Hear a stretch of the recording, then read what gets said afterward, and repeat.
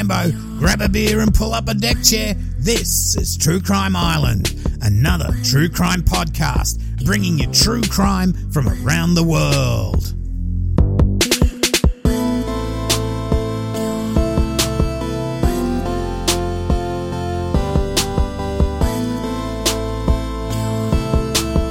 Hi Islanders, I hope you're all doing well. You know, this is the 5th anniversary of True Crime Island podcast, so thank you all for your support over the years, and it's what keeps this island going. And special thanks to past and present Patreons, anyone who's PayPal'd me, and also to my Facebook mods, Tony, Abby, and Jason. Okay, tonight we have a case that you probably heard of. It's a case about one of America's most ruthless serial killers. A case that took nearly 20 years to finally bring the perpetrator to justice. It's, of course, the Green River serial killer, Gary Ridgway. So I can hear everyone going, oh no, I'm Ridgway'd out, but just have a listen. References tonight are the News Tribune, the Spokane Chronicle, the Missourian,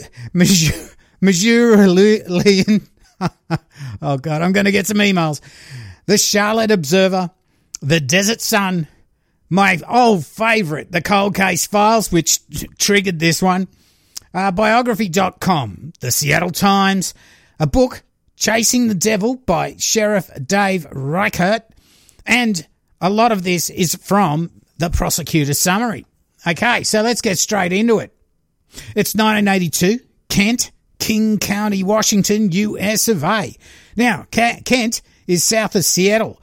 Now, I wouldn't call it a huge town, as the population is only around 132,000 now. But back in 1982, it was only 23,000 people. Now, if you have a good look on Google Earth, it's in the middle of a strip of populated areas between Seattle and Tacoma. And either side of that, if you just take a short drive, you basically come to bush or rural areas. Okay, on July the 8th, 1982, 16-year-old Wendy Caulfield left her foster family's house in Puyallup, Tacoma, Washington. She was known to work the streets along Pacific Highway South, or they call it PHS for short, and that's in King County. Now, when Wendy left her home that night, she was never seen alive again. 1 week later, on July 15, 1982, two young boys bicycling along the Peck Bridge in Kent noticed an object floating below them in the Green River. On further inspection, they discovered Wendy's body caught along one of the pilings under the bridge. Wendy was naked, with the exception of her shoes and socks. The remainder of her clothing, jeans, undies and shirt, were knotted around her neck like a ligature. An autopsy confirmed that Wendy had been strangled. She suffered a fractured hyoid bone as well as significant hemorrhaging in her neck muscles. In addition, her left humerus, which is the upper arm bone, was broken. The condition of her body was consistent with death having occurred shortly after her disappearance the week before. Then just 4 weeks later, on August the 12th, the body of 23-year-old Deborah Lynn Bonner would be seen by a meat-packing worker at PD&J Meats on a smoke break. Deborah's body was just a short distance from where Wendy's body was found. Now, Deborah had floated down the river and become caught on a log jam. On the 25th of July, Deborah had left a motel on the PHS to catch some dates or work the streets. She'd been arrested twice in the month before she went missing for prostitution. Her body was naked and she'd been strangled. So, one body in the river's one thing. To have two bodies in the same area just meters apart in a week and a half, that's going to raise some eyebrows. But then unbelievably, just 3 days later on August the 15th, in the same area of Green Creek, two more bodies were seen in the creek by a guy rafting. Now, when investigators get to the scene, one of them, Detective Dave Reichert, he walks along the riverbank. He's just looking for more evidence, and he locates a third body in the long grass. The three women would be identified as Marsha Chapman, Cynthia Hines, and Opal Mills. The first body in the river was 31-year-old Marsha Chapman, who'd been living with three children in an apartment near PHS. Now, she worked the streets for money. On August the 1st, 82, Marcia left her apartment and wasn't seen again.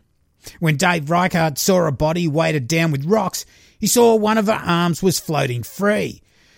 Dave said it was like she was waving to him to tell him that here she was, come get me. On the night of August 11th, 1982, 17-year-old Cynthia Hines, well, she was out on PHS walking the streets for money as well. Her pimp last saw a man driving a black Jeep picking her up. She was never seen again until she was found in the river. And on August 12th, the day actually Deborah Lynn Bonner was discovered, at approximately 1 p.m, 16-year-old Opal Mills placed a call to her parents from Angle Lake State Park just off PHS. After that call, she was never heard from again. Now, friends later reported Opal had been walking the streets for money. Now, it was her body that Dave found on the riverbank. All 3 women had been strangled to death. Now, detectives have 5 dead women, all strangled, naked, found within metres of each other in Green River at Kent. A tentative link between the women were that they all walked the streets for money, but they were black and they were white women. Deborah and Wendy were white, while Marcia, Cynthia and Opal were all black. As you can imagine, investigating one murder would be difficult enough, let alone now having 5. And they were looking like pretty much perpetrated by the same person. So investigators, they end up setting up the Green River Killer Task Force. In the News Tribune of the 16th of August, where they were reporting on the latest 3 bodies being found, they mentioned that when Wendy was found, she'd been the 5th teenager found strangled in King County that year. Now, although the 4 others had been dumped in bushland fully clothed, they weren't known to hitchhike and hadn't been sexually molested. Now, this was unlike the 5 bodies found in Green River.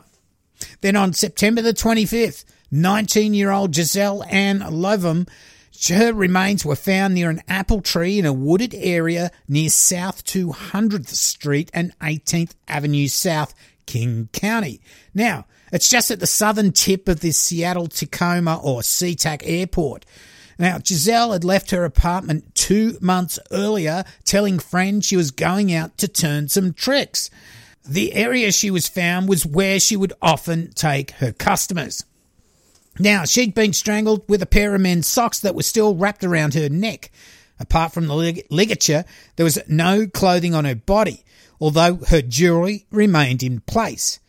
Giselle's body lay on its back with the legs fixed wide at the hip and the knees bent at approximately 90 degrees. Now, a little bit I found in the Seattle Times, which I heavily edited, and that goes, in mid-September 1982, 43-year-old taxi driver Melvin Wayne Foster called King County Police. Now, he'd previously done time for stealing cars, this Foster bloke. Now, Foster was one of these people that inject themselves into crime investigations, and so he contacted police. Now, Foster's suspicions were that it was a fellow taxi driver because in his line of work, he would drive up and down the main strips where these girls would walk the streets for money and realised how easy it was for taxi drivers to pick up. Now, police were very, very suspicious of Foster and he became a prime suspect. Now, what ended up happening? This diverted a lot of attention and resources into Foster. But, as the cops would say, Foster looked great. It was a judgment decision. You can go back and second-guess that until the cows come home. The issue is, did we have reason at the time to consider him? We did consider him, and we took the appropriate steps. Now, Foster fit the psychological profile of the murderer, according to the investigators, so they put him under 24-hour surveillance from September the 15th until late November. Police conducted 2 searches of his house over a 2-month period. They also took hair and blood samples from him. Foster took a lie detector test, and guess what? He failed. They even put a hidden camera in his house. Now, that was actually operational until mid-1985. Now, in 1985, Foster advertised his car for sale. And guess what? A plainclothes cop went and bought it for cash. Not his cash. The cash that came out of the cop till. Forensics went over that car with a fine-tooth comb looking for trace evidence such as hair, carpet fibres and bits of fabric. You know what they do. Pieces of the car were even sent to the FBI's laboratory for more analysis. All this time, Foster was denying having anything to do with the murders and offered an explanation for him failing the polygraph that he was just normally a nervous person. By 1985, the FBI told the Green River Task Force that Foster was not their guy, which is ironic as it was their profiling that made him a prime suspect in the first case. Now, as we know in true crime, anyone who wants to inject themselves into an investigation will be closely looked at. Foster liked younger women also, and he drove a cab. So he's the sort of person who fit the bill for the sort of girls that were, or women that were getting murdered, and he had plenty of opportunity, driving around in a car all night. Now, when Foster said he didn't know the first 5 Green River victims, and the polygraph indicated he was lying, I mean, this really didn't help his case. And he later admitted to knowing the victims, saying he didn't recognise them from the photos he was given. Now, investigators were convinced Foster was the killer, but he wouldn't confess, and there was no evidence.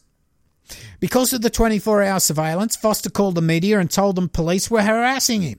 Foster said he wanted police to lay an egg or get off his nest.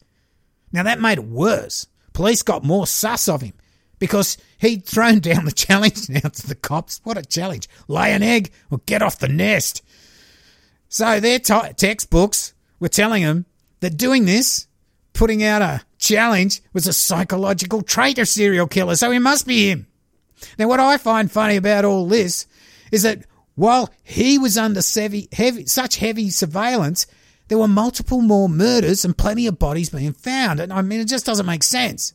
Now, Foster said, ubiquity being a physical impossibility, I could not be where those girls were when I couldn't set foot off my residence without being in direct and clear sight of 2 King County policemen, which does make sense. I mean, I guess that's because some of the bodies weren't found in the river. And so not being connected to the initial murders being dumped in a river, and some of these that were murdered had yet to be found. So they were still on the missing persons list to the police, and the lack of new murders that they connected to the Green River killer, well, they thought it was solely down to their heavy surveillance of Foster. I mean, how wrong they were. There was an issue at the time where police wouldn't release photos of missing women, or at least not those that were walking the streets for money. If they had actually publicised all missing people, there was probably a lot better chance of someone coming forward with more information, which in turn may have either cleared Foster or pointed them in another direction. So, if you are known to walk the streets and get some money and you go missing, cops don't put your photo in the paper. But if you're, 16-year-old white girl goes to school and you go missing, you're all over the media.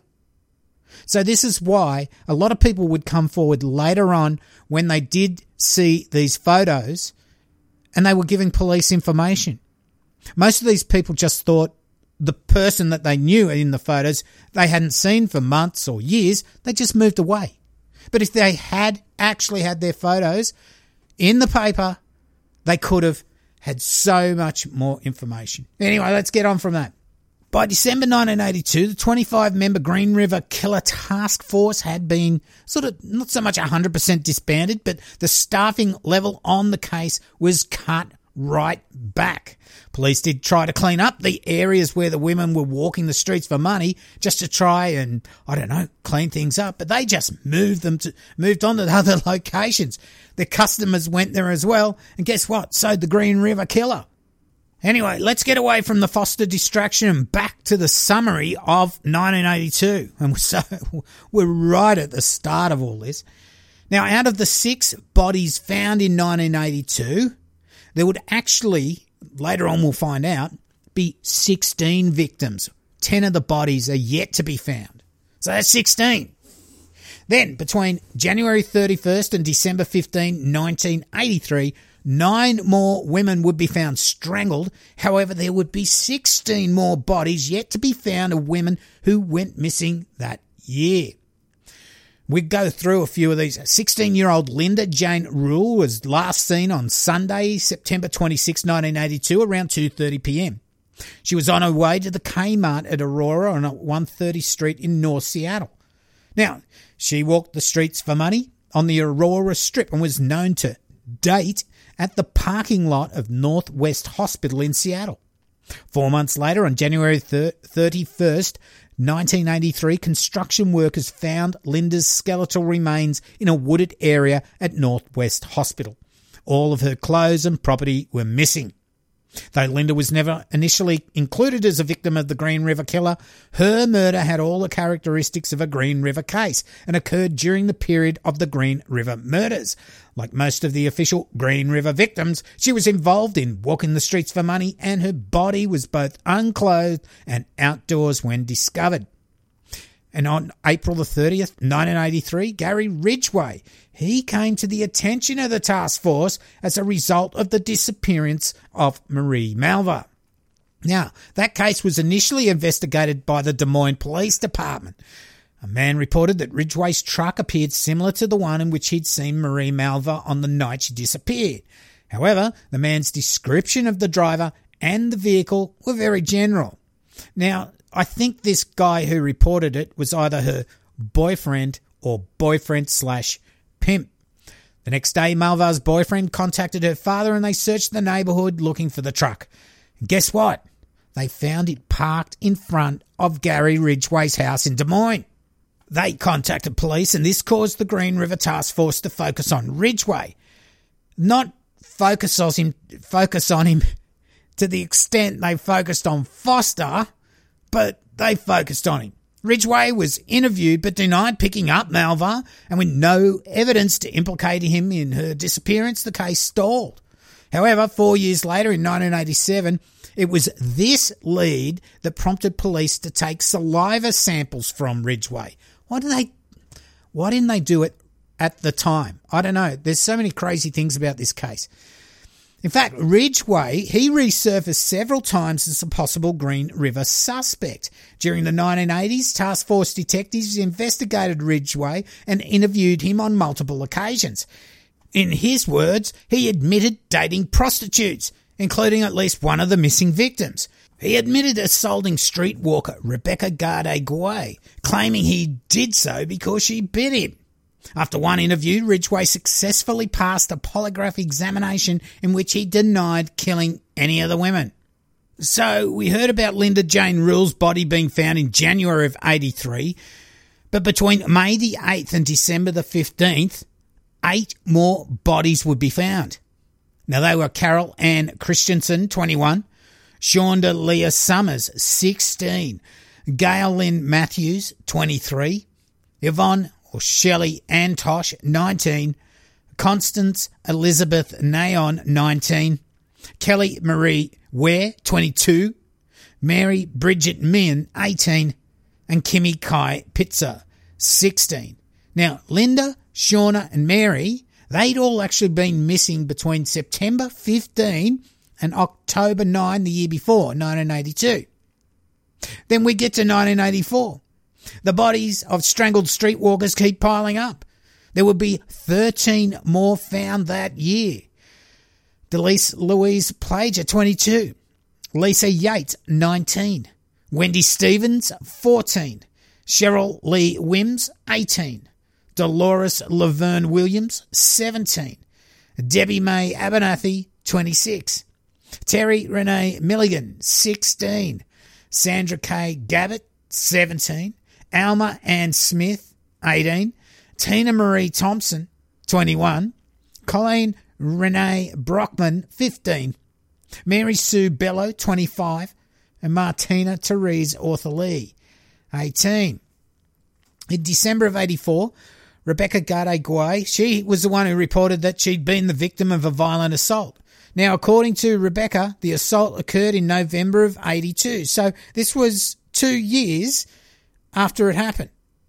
Now, she says she was hitchhiking in the PHS when a man in a truck offered her a ride. Rebecca asked him if he was dating and offered him a blowjob for $20. The man agreed, and she directed him to a secluded area not far from PHS at approximately 204th. Rebecca questioned the man about whether or not he's the Green River Killer. He assured her that he's not the Green River Killer, showed her several items from inside his wallet, including an ID card from the Kenworth Trucking Company, and hey, he had a picture of his son in there as well. I mean, how could he be the Green River Killer? When they arrived there, the man asked her to go into the woods to do the deed. Now, Rebecca agreed and they went into the woods. The man pulled his dax down and Rebecca kneeled in front of him and began to blow him. However, the man had a soft on and couldn't get hard.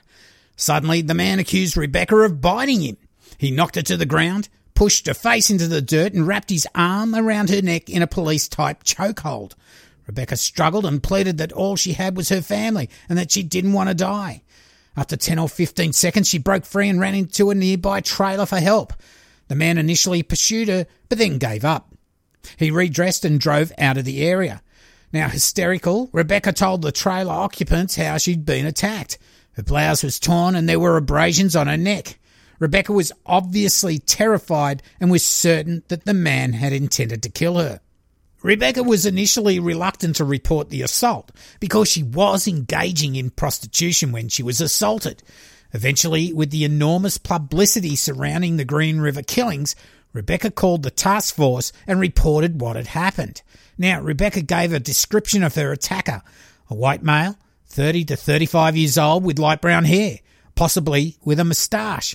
Although it was November, the man was wearing shorts, t-shirt and tennis shoes. She thought his vehicle was a 1980s burgundy or maroon pickup and it had a white canopy. Rebecca told the police about the Kenworth identification the man had shown her, and this information led police to link the attacks to Ridgway. Her description of her assailant and his vehicle generally matched Ridgway and his pickup truck. Rebecca was shown a photographic montage of 6 men and immediately identified Ridgway as the man who attacked her in November of 82. In February of 85, a task force detective contacted Ridgway and confronted him about Rebecca's allegations. Ridgway admitted that he had dated Rebecca. He maintained, however, that he choked her as a reflexive reaction to her biting his penis. According to the detective, Rebecca told him that she didn't wish to pursue the case and Ridgway was not charged. It's crazy, isn't it? Okay, at this point, I'm sure that the police should have had enough to really go for Ridgway, but they seem incapable of having enough to charge him. At this stage, right, here's the count. There's 28 bodies found. That's 28 found. We're talking a couple of years. But there's also 15 other women that are missing, that may or may not be linked to this Green River Killer guy. In 1985, Carrie Ann Royce, Shirley Marie Sherrill, Denise Starcell Bush, Mary Exeter West, Sandra Denise Major, well, their bodies would also be found. In 86, unidentified white female Jane Doe B17, Tracy Ann Winston, Marie Sue Feeney, and Kimberly L. Nelson, their bodies would be found. Now, things seem to be slowing down a bit.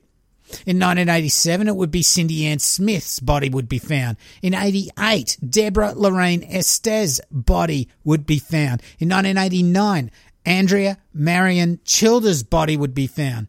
In 1990, Marta Reeves' bodies would be found. 1991, Roberta Joseph Hayes' body found. 1993, Patricia Michelle Barzak, her body's found. 1998, there would be Patricia Yellow Robe, her body would be found. Now, there were distinct dumping grounds forming. There was the Green River area. There would be bodies found at the north end of Seattle-Tacoma Airport and another one at the southern end of the airport. Also, there was a dumping ground of 6 bodies, and that was close to Ridgway's former home at Star Lake. About half an hour or so drive northwest of Kent, there were dumping grounds near the intersection of Interstate 90 and Highway 18, and another not far at the Interstate 90 exit 38. Now, 2 bodies were found 2.5 hours drive south of Kent in Tigard, southwest of Oregon. So, we haven't heard much about this Gary Ridgway yet. He's been mentioned. So let's find out a bit more. Gary Ridgway was born February 18, 1949. And when he was 11, Ridgway and his family moved to King County, Washington. His parents' house was a short distance from the PHS, the area where he later found most of his victims. Ridgway was held back 2 grades in school and graduated from Tai E High School in 1969. He lured a kid to an isolated place and stabbed him when he was in 6th or 7th grade. The kid survived and never told his parents or police who did it to him. Now, Ridgway killed animals. Now, this is a real serial killer trait. He also had mummy issues. His mum would constantly put him down and humiliate him in front of other people. His mum wanted to put him in a special school, but this caused his mum and father to argue, and I don't think this happened.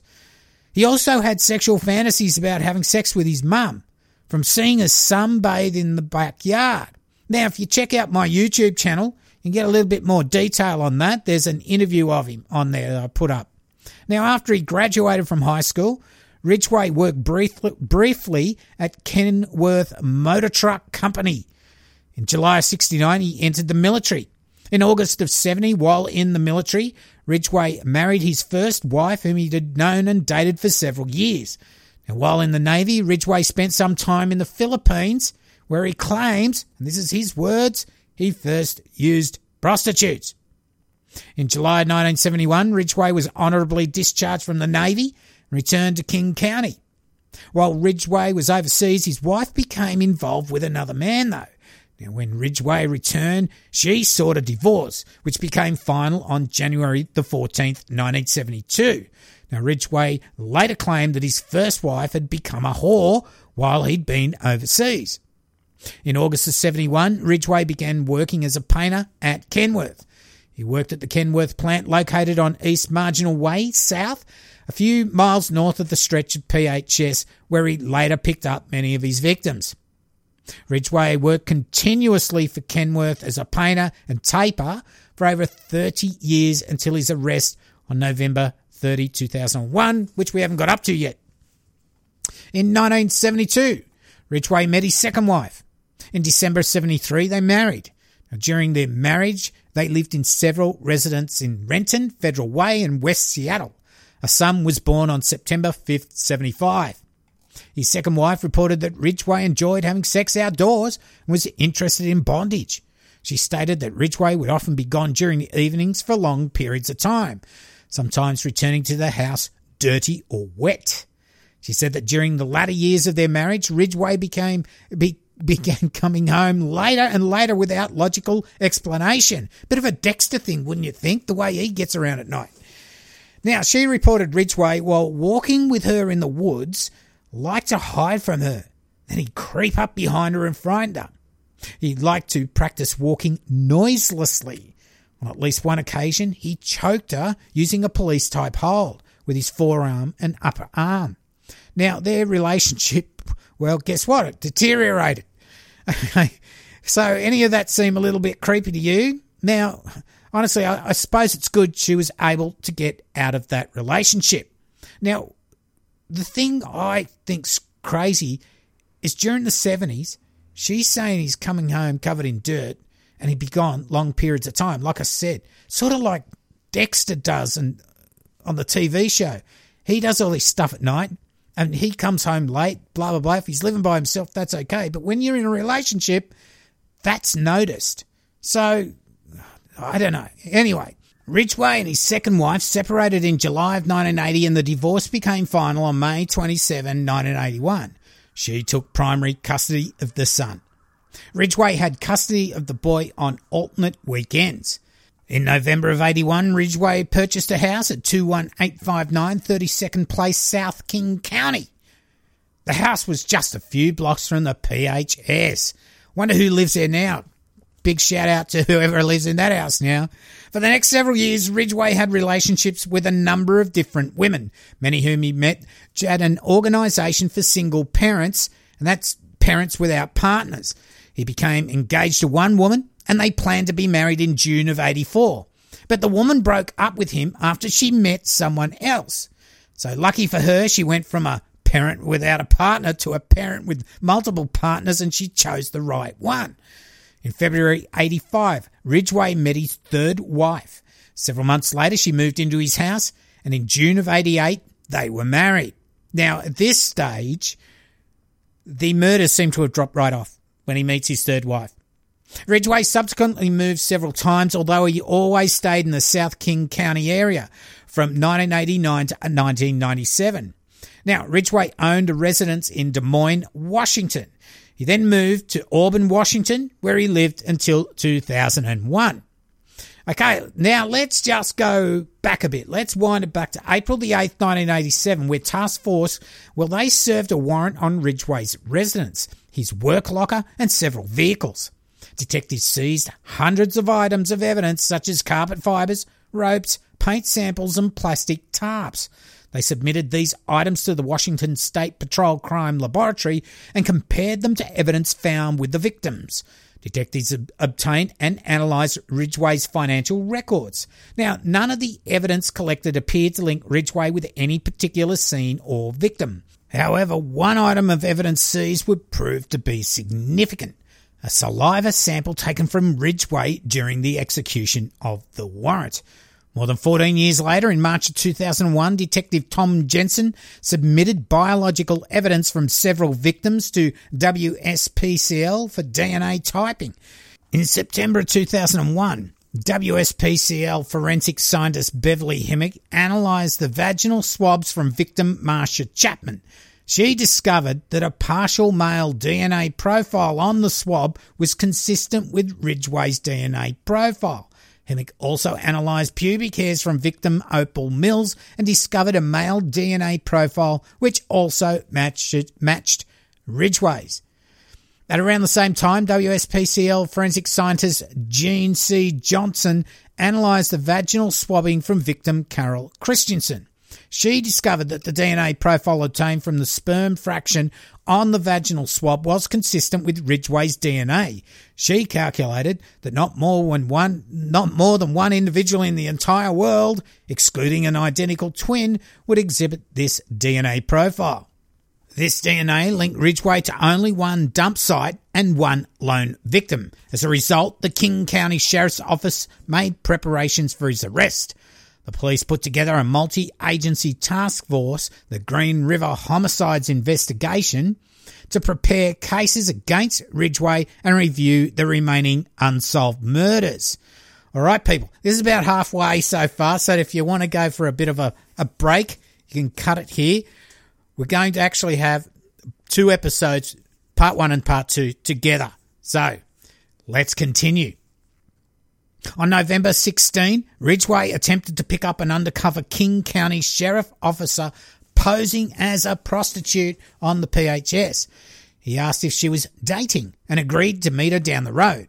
He was arrested and released later that day. Now, ironically, when being interviewed at the King County Jail during his booking, Ridgway requested that they not contact his wife.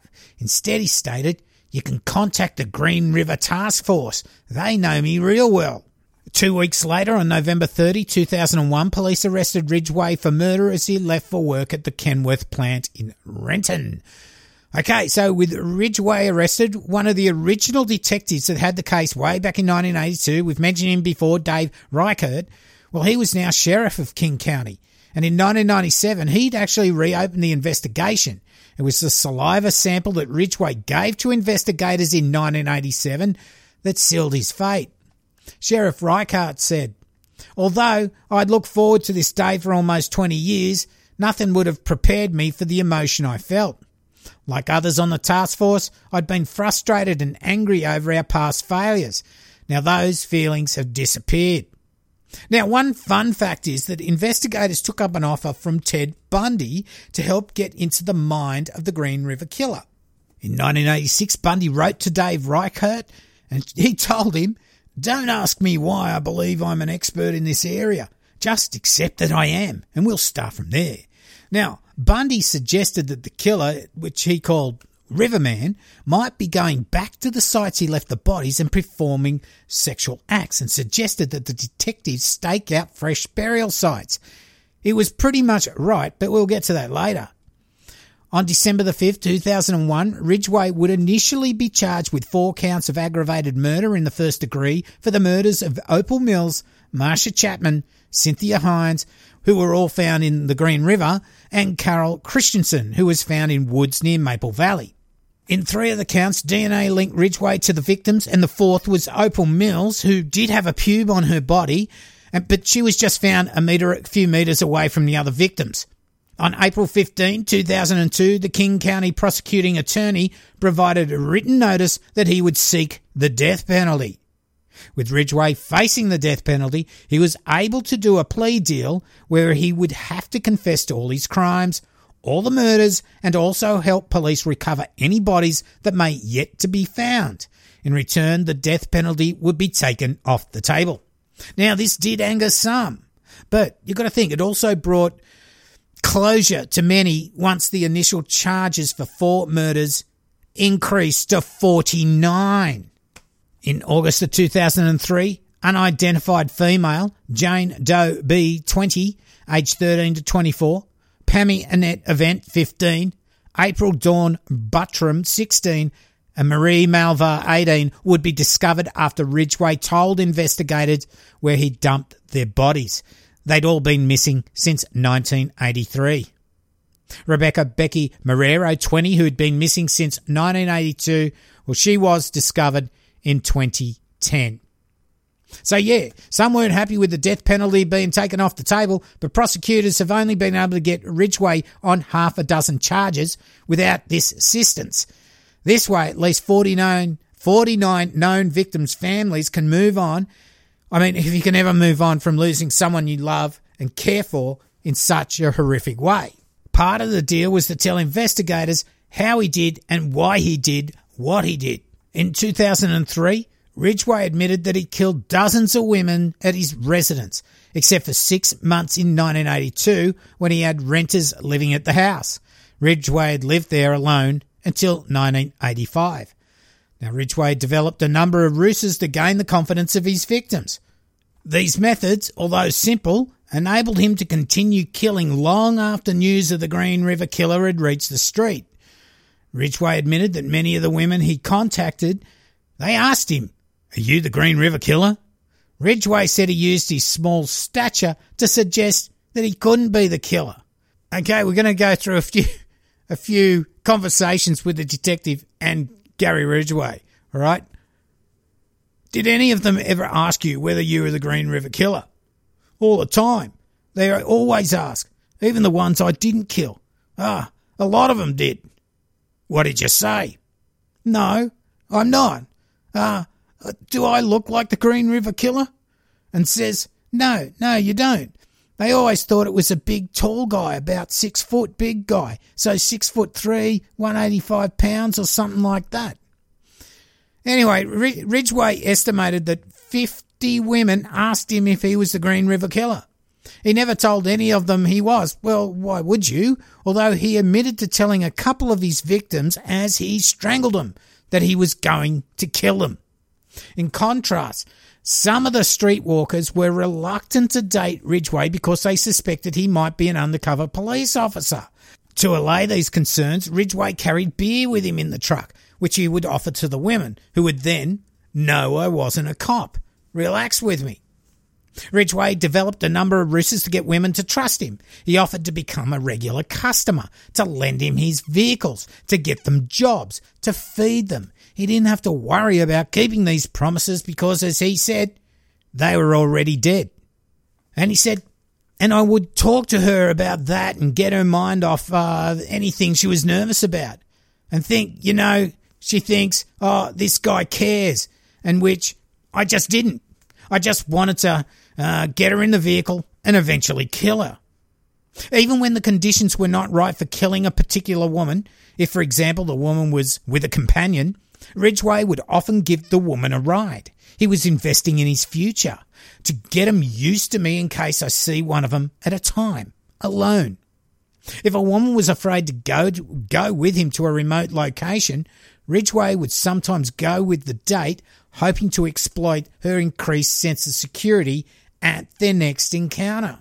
So he was just building up to any that were difficult. They just build up to it. Don't get caught. That's the number one of the code, of Dexter's code. Don't get caught. Ridgway's methods enabled him to get his victims in situations where he could kill them without arousing their suspicions. He would offer a streetwalker more than she might usually make on a date to get her to go to a remote location with him. After all, he knew he wouldn't lose the money, and in fact he might turn a profit if she had any cash on her. First thing you do is we talk about what I want, how much I'm going to pay, knowing I was going to kill her. I agreed on whatever she wanted because I had the money. When Ridgway planned to kill a woman, he was faced with having to convince the woman to leave the cab of the truck for the date. Ridgway explained that he would carry the spare tyre in the front seat area to claim that there was no room to have sex there. Another way Ridgway lulled his victims into trusting him was by using his son in a variety of ways to gain the confidence of the women he killed. So every time I opened up my wallet, there would be a picture of my son to one side, behind my ID. Here's my ID. Here's a picture of my son on the back side. And they'd see that and they would lower any big defences.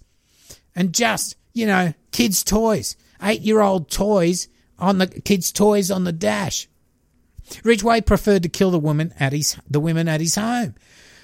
When he managed to persuade a woman to come to his house for a date, Ridgway said he would use his son's room as a means of reassuring the women that he wasn't dangerous. He said, they look around and everything. They're getting more secure as you go. They look in the bedrooms. No one's in there. Nothing's. There's my son's room. Hey, this guy has a son. He's not going to hurt anybody. His name's written on the door and it's empty and he's got this bunk bed there and toys on the floor. Ridgway acknowledged that he sometimes had to hide his emotions about missing a kill.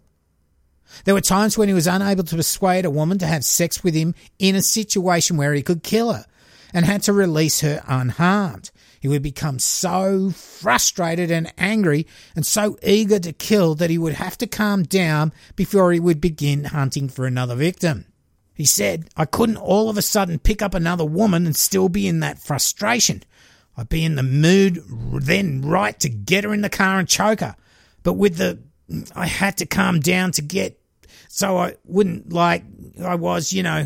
be scared and shaking. If traces of that anger and frustration remained, Ridgway said he would offer the women a non-threatening explanation. He'd say, well, sometimes I'd be anxious because of the frustration with the first one and I'd be shaking. But I'd have to bring in on the side that I just got arrested a couple of weeks ago for prostitution and, that's why I'm nervous. That's what he would say to the women. So he'd say, I've just been arrested a while back and they can see any kind of nervousness is because of that instead of the nervousness in wanting to be strange. Ridgway claimed he negotiated with the women to give him half and half. That's like a blowy followed by a root. He wanted them as naked as possible. When Ridgway took women to his house, he would encourage them to use the bathroom before they had sex. Now, this wasn't for their benefit. He knew from experience that victims of strangulation frequently become incontinent. He said, I was in the idea of getting them in there and killing them. I didn't want them to shit the bed, so that was the main reason. Now, Ridgway related that he murdered virtually all his victims with the same simple but effective method. During the sex act, he would tell the woman that he could only have an orgasm while entering her from behind. Now, when the woman was on her knees, doggy style, he would get behind her. Now, at the appropriate time, Ridgway claimed he would wait for his victim to raise her head and attack. And as Ridgway told a psychiatrist, and after I got behind them, I would climax, and usually the woman would raise her head because, the guy's through. I can get dressed. Usually when she raised her head up, I would wrap my arm around her or put something around her neck and choke her. Other times he employed a variation on that ruse. I'd tell him, here's a car coming. So guess what? She lifts up her head like that. She's not thinking anything of it. Her hands are down normal and it's my time to wrap my arm around her neck and to choke her and not have her get in the way of her mouth. I got bit in the hand with a mouth one time, but it's my idea to get her head up so I could get a clear shot of her neck to kill her. Now, Ridgway described one technique he said was particularly effective. When he began to strangle the women, he told them if they stopped struggling, he would let them go. Now, apparently, a number of women ceased to struggle when he said this, and they were easier to kill. He said, but I wasn't going to let her go. It was just my way of lying to her to keep her from fighting. She stopped fighting, and I just kept choking. Ridgway arrived at the solution to the fighting problem by trial and error. If they sensed that he was going to kill them, he said, his victims would often plead with him to spare their lives. Amongst their pleas they used, he said, were, "Don't kill me. I'm too young to die. I've got family I'm taking care of. I've got a daughter at home. I don't want to die." These pleas didn't persuade him, but Ridgway said he soon settled on telling the women if they stopped struggling, he would release them. Ridgway denied ever using a firearm to kill his victims. Similarly, Ridgway explained he didn't use a knife because it would have been too messy and because his victims still might be able to scream. When asked why he chose to choke his victims, Ridgway replied, "Because that was more personal and more rewarding than to shoot her." Most often, Ridgway reported he strangled women by compressing their necks in the crook of his arm, using his other arm to add leverage. On many occasions, he demonstrated his technique for the detectives. He started with his right arm, he said, because he was right-handed. Sometimes, he said, if his right arm got tired and the victims weren't struggling too much, he would switch arms. To prevent the women from writhing around in his grip, Ridgway said he would wrap his legs around them. Some of the struggles were protracted. He said he had to roll over onto his back while squeezing the women with his legs and arms. Sometimes, to finish the women off, he would roll them on their backs and stand on their throats. According to Ridgway, these struggles never lasted more than 2 minutes. He claimed that whether or not the women struggled had no effect on his gratification. Later, after some of his victims had scratched him while he strangled them with his hands or arms, Ridgway said he used ligatures. Ligatures included towels, a belt, a bathrobe tie, extension cord, rope, necktie, socks, jumper cables, a tie back for a curtain, and his T-shirt. According to Ridgway, he killed his victims at his home, in the back of his pickup truck, under a canopy, or outdoors. He said that the women he killed in his house were all killed in his bedroom, with the exception of one woman who escaped long enough to reach the front door. Ridgway said he killed her there in the living room. Ridgway denied that he ever tortured his victims or caused them any unnecessary pain. He admitted that once he attempted to set one of his victims' hair on fire after her death, and he said he abandoned this experiment when he became concerned that someone might see the smoke. Ridgway admitted that once, after killing a woman in the back of his truck, he tried to bring her back to life. He said, pumping on her chest. And he said these efforts were unsuccessful. Had he been able to revive her, Ridgway said he might have tried some sort of torture, but it'd be limited to what he could do in the back of the truck.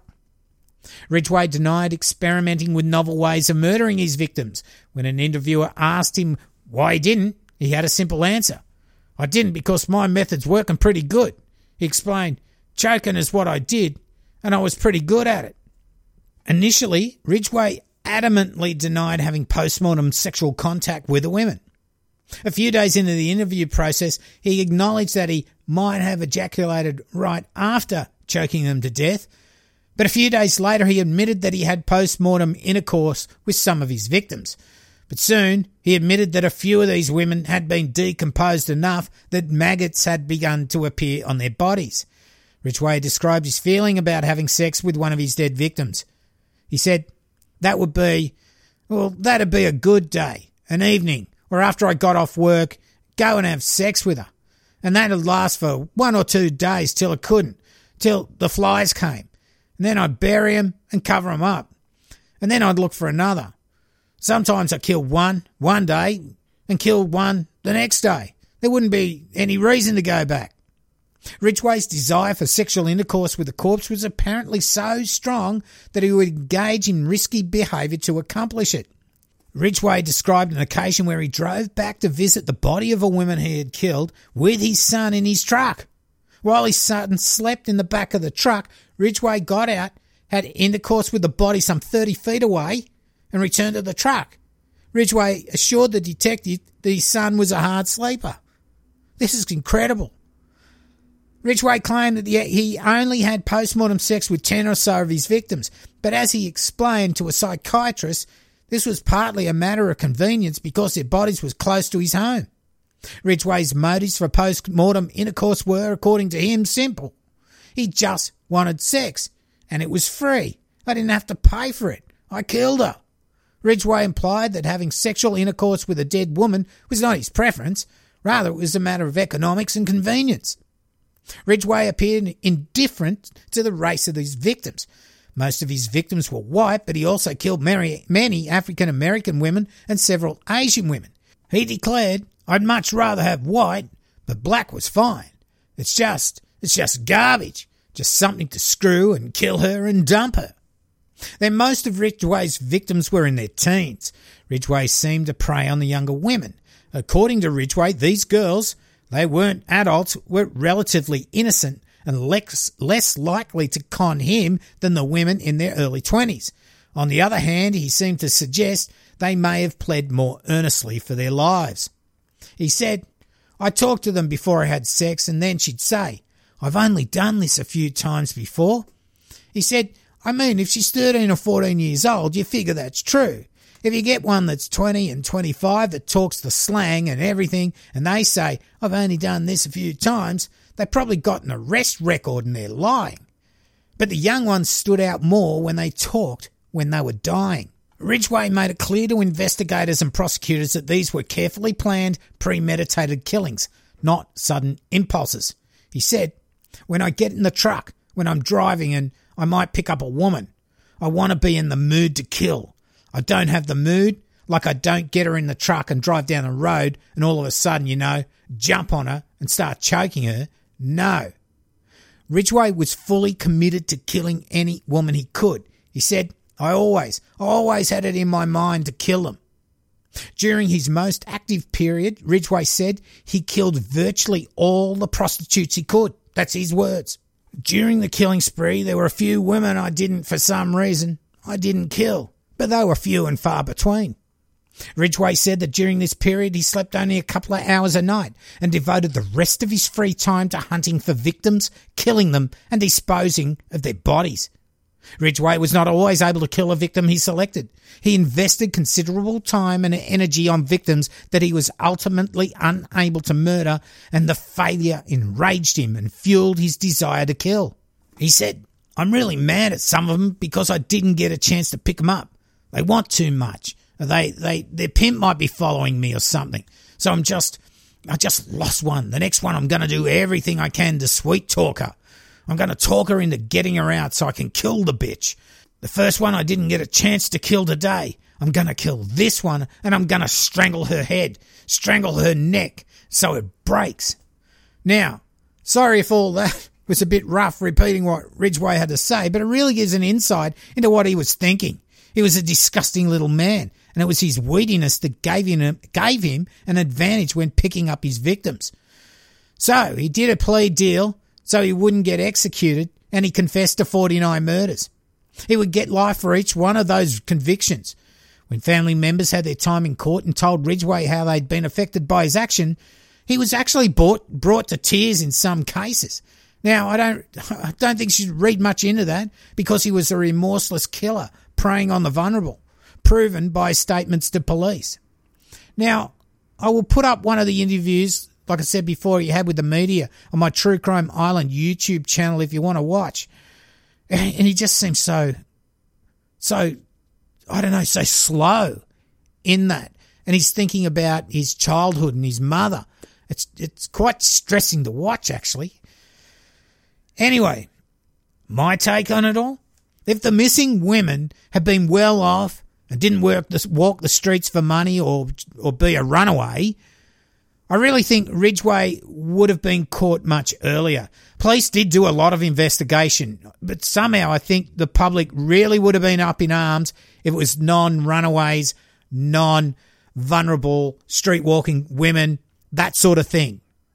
Now, the police concentrating on one suspect, that Melvin Foster, right at the start. That just misused scarce resources.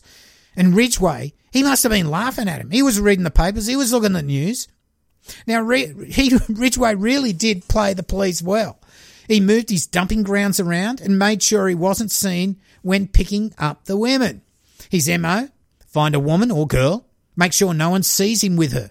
If she's hesitant about getting in the car with him, use a photo of his son to make her at ease. If the woman thought he was a cop, he would bring beer in the car to show that he wasn't. Cops don't have beer in the car.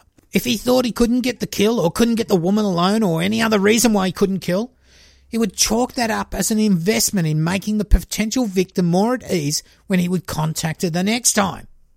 He did a lot of the killing in his house and would again make the women more at ease by showing her his son's bedroom with toys in it.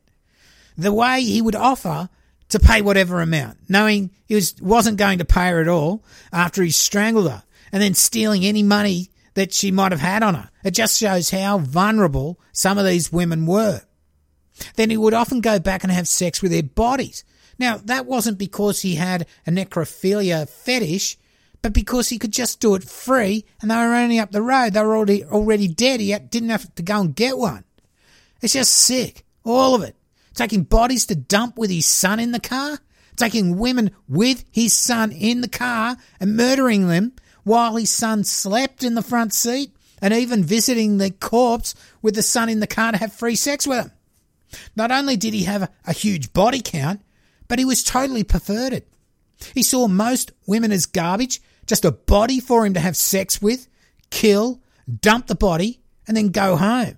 He could then revisit the corpse for more sex until he couldn't bear the smell and the maggots. 49 was the official count, although apparently Ridgway confessed to many, many more. Now, under the plea deal, if police find him guilty of any more murders, he can be subject to the death penalty. But I really don't think they're looking very hard at all to pin any more crimes on him. Ridgway was one of the evilest of scum, another one caught out by forensic science advances. It did take nearly 20 years to bring him before the courts, thanks to Dave Reichert, who never forgot the victims and their families. I do recommend his book, Chasing the Devil. I got it on audio, although it isn't narrated by him. It would have been so much better if it had been narrated by him. And I don't have an Audible affiliate or anything. I just got it on Audible because it's so much easier to do research when you can just listen and not have to turn pages and look at something. Now, I know I didn't go into each of the victims' cases, as this honestly would have been a 12-part series. But those I did go into, I hope it did convey what sort of animal Ridgway was. Okay, I know some of you already have watched and listened to the mainstream serial killer shows, podcasts about him, but I really do hope you got something different out of this. So that's the end of this week's show. It was a longer episode, which initially would have probably been split into 2 parts, but last week I actually hurt my back picking up the cat, of all things. And I couldn't move the mouse without excruciating pain, so I decided, let's stick 2 episodes together, so it's going to be close to an hour. So what do you think, Islanders? You can always send a message to Facebook or send me an email, whatever, on what you think about Gary Ridgway. I'd also like to thank my patrons past and present for keeping the island's lights on. Special thanks to all my patrons. Thank you so much. If you'd like to throw $1 my way, just $1 every month, please check out patreon.com/True Crime Island. Or if you just want to shout me a beer or do a one-off donation, you can do that at paypal.me/True Crime Island.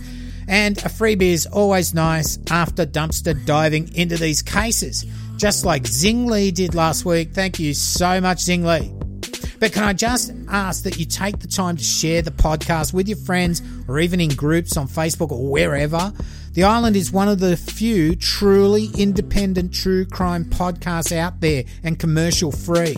Because of the straight up nature of how I bring the show to you, this doesn't go well with Apple algorithms and all that sort of bullshit, so I do rely on your help in getting the word out there.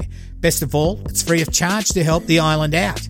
Go to my website, truecrimeisland.com, where you can stream each episode if you don't want to use the iTunes or any other pod player you got. Just download it off my website.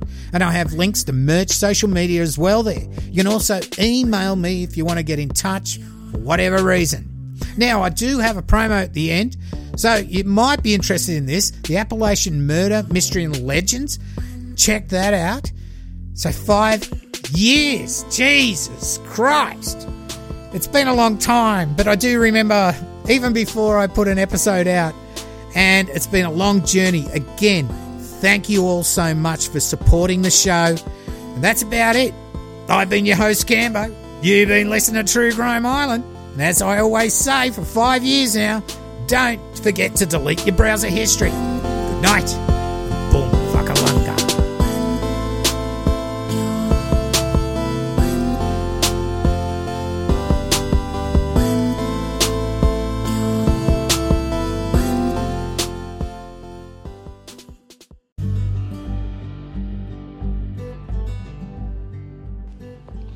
Appalachia.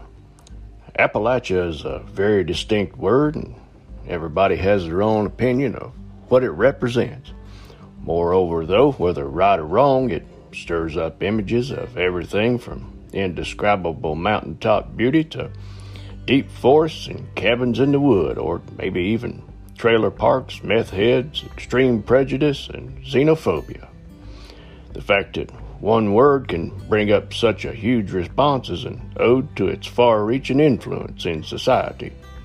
The Appalachian Mountains are the oldest mountains in the world. They once towered 30,000 feet into the air and currently stretch from Canada through 14 states all the way to Louisiana. The inhabitants of these mountains, though the many years of their existence, have lived through and witnessed what can only be described as horrendous, demeaning, and even downright unbelievable. History, as we are now learning every day, is not exactly what we've been told, and what was once thought to be nothing more than fairy tale is now coming to light as truth. I often hear references to the movie Deliverance, or people making funny banjo sounds when describing the Appalachians. I, being born and raised in these mountains, know that nothing in fact could be more wrong, or in some cases more right. The history that lies in these mountains is rich and has been around longer than any place in the United States. In fact, far longer than the United States itself. Hello, I'm Larry Bentley. Join me in my new podcast called Appalachian Murder, Mystery, and Legend.